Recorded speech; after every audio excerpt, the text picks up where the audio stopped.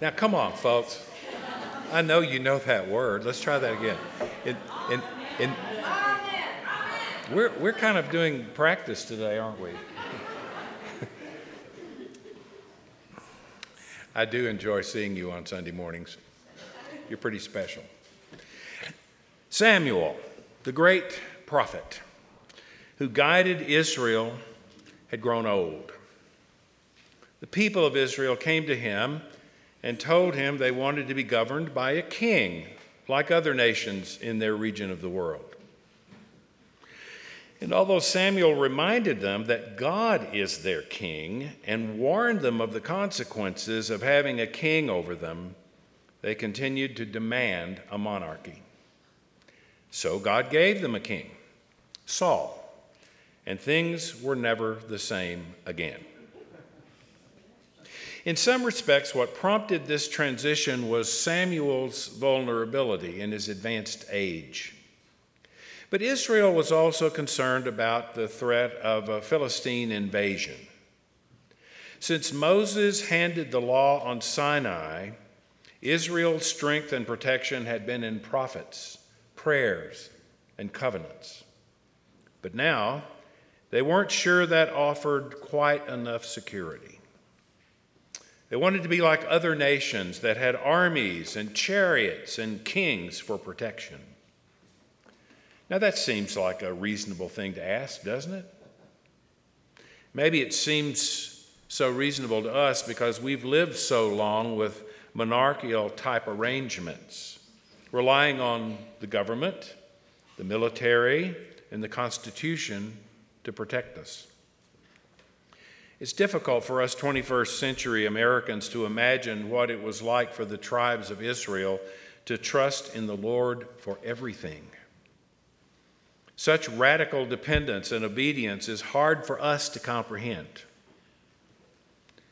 But it may be that since that day, we've never really known anything but a form of slavery to kings and governments, and our willingness to accept such dependence so that we can be like everybody else and compete with everybody else, it may have interfered with our ability to trust in God in spite of what our currency says.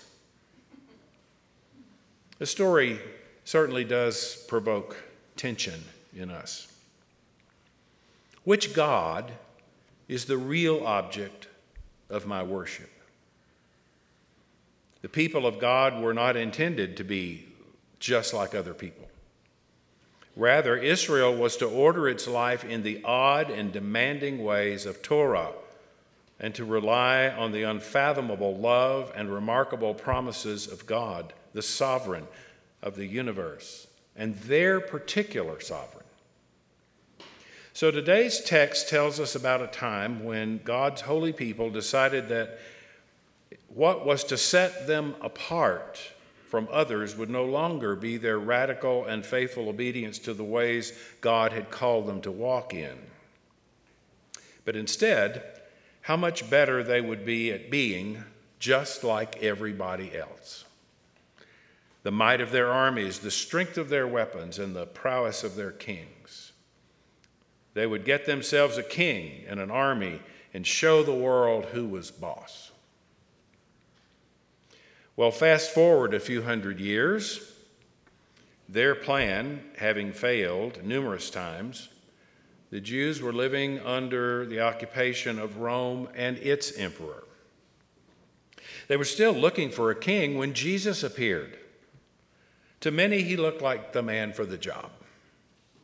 To his family, he looked like he'd lost his mind. To the religious and political establishments, he looked like a threat. But Jesus came to proclaim the inbreaking of a realm over which God reigned in the hearts and minds of those who truly worship God. They would be a people set apart by this distinction wherever they may be and under whatever secular government they lived. He said those who believed in him and trusted in his message to be true would bring the influence of God wherever they went. They would be to the world what salt is to food, what light is to darkness, and what leaven is to a loaf of bread. They would not place their ultimate trust in earthly rulers, in chariots and horses and might, but in the power of the God of love, mercy, and justice. They would not be like everybody else. Christians are different, and our ways are not the ways of the culture in which we live. Isn't that right? Isn't that what being friends of Jesus requires of us? Isn't it our vocation to be more of an influence on the world than the world is upon us? I heard about a man who visited the Soviet Union before its collapse. He thought that as a Christian, his life stood in sharp contrast to the atheists he encountered there. During his visit, he made friends with a woman who had been a communist and an atheist all her life, just as he had been an American and a Baptist all of his life. One day in a conversation, she asked him, "You're a Christian, right?" "Yes," the man replied, "I am a Christian." The woman continued her inquiry, "So how have you lived today differently from me because you're a Christian? Did you ask God what he wanted you to do when you got out of bed this morning? Did you spend your money differently because you believe that God is real?" It was a difficult, embarrassing, and epiphanous moment for that man. And in reflecting on that experience, he later said, "There wasn't a dime's worth of difference between me and the way I lived my life, the things I was willing to live and die for, and the life of that atheist." In a very real sense, you see, the man was an atheist too, a practical atheist. Oh, he believed in God. God just didn't have anything to do with his life. He placed his trust and sought direction for his life in the same places everybody else does: government, financial security, military protection, and might. He embraced an ideology that puffed him up with pride and self-righteousness when he looked at people with a different ideology, but he flunked the course in Christian theology. I missed an appointment last week, and it really bothered me. I have all these gadgets to keep track of time, and I missed an appointment. Was I as bothered when I failed to show up for my daily appointment with God at morning or evening prayer?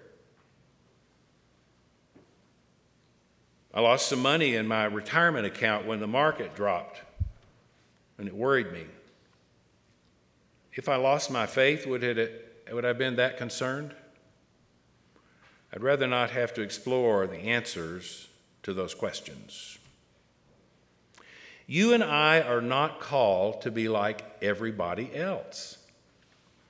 We're not called to be better than everybody else either. We're called to place our greatest trust and our highest loyalty in God.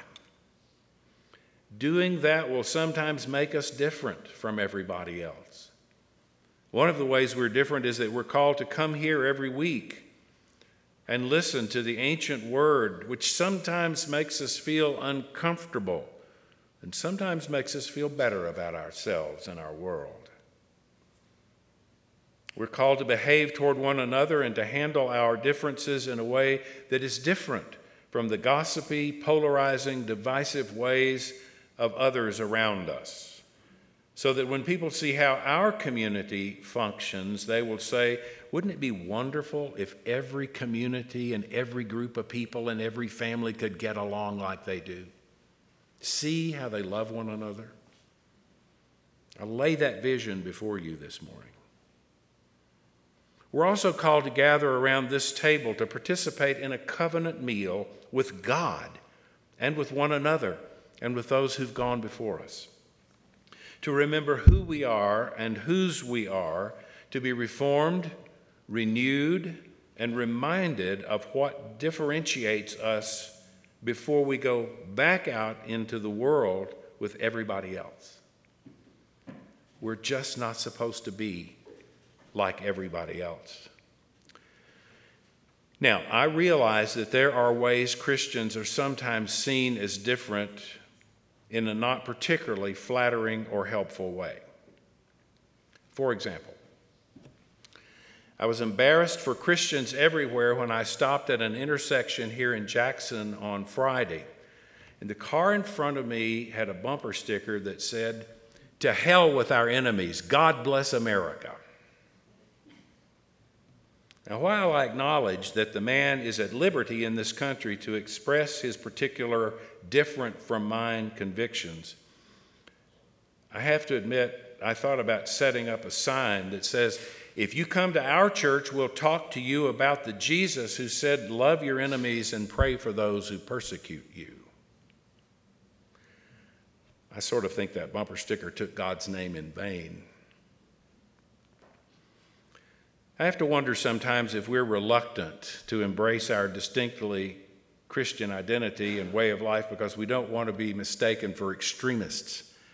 Episcopalians are very good at that. That's surely something to be careful about, but not a valid reason to pursue a course of being just like everybody else. It's something we're called to struggle with every day we draw breath.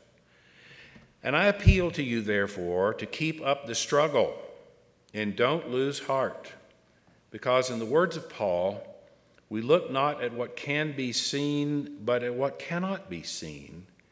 For what can be seen is temporary, but what cannot be seen is eternal. For we know that if the earthly tent we live in is destroyed, we have a building from God, a house not made with hands, eternal in the heavens. Amen.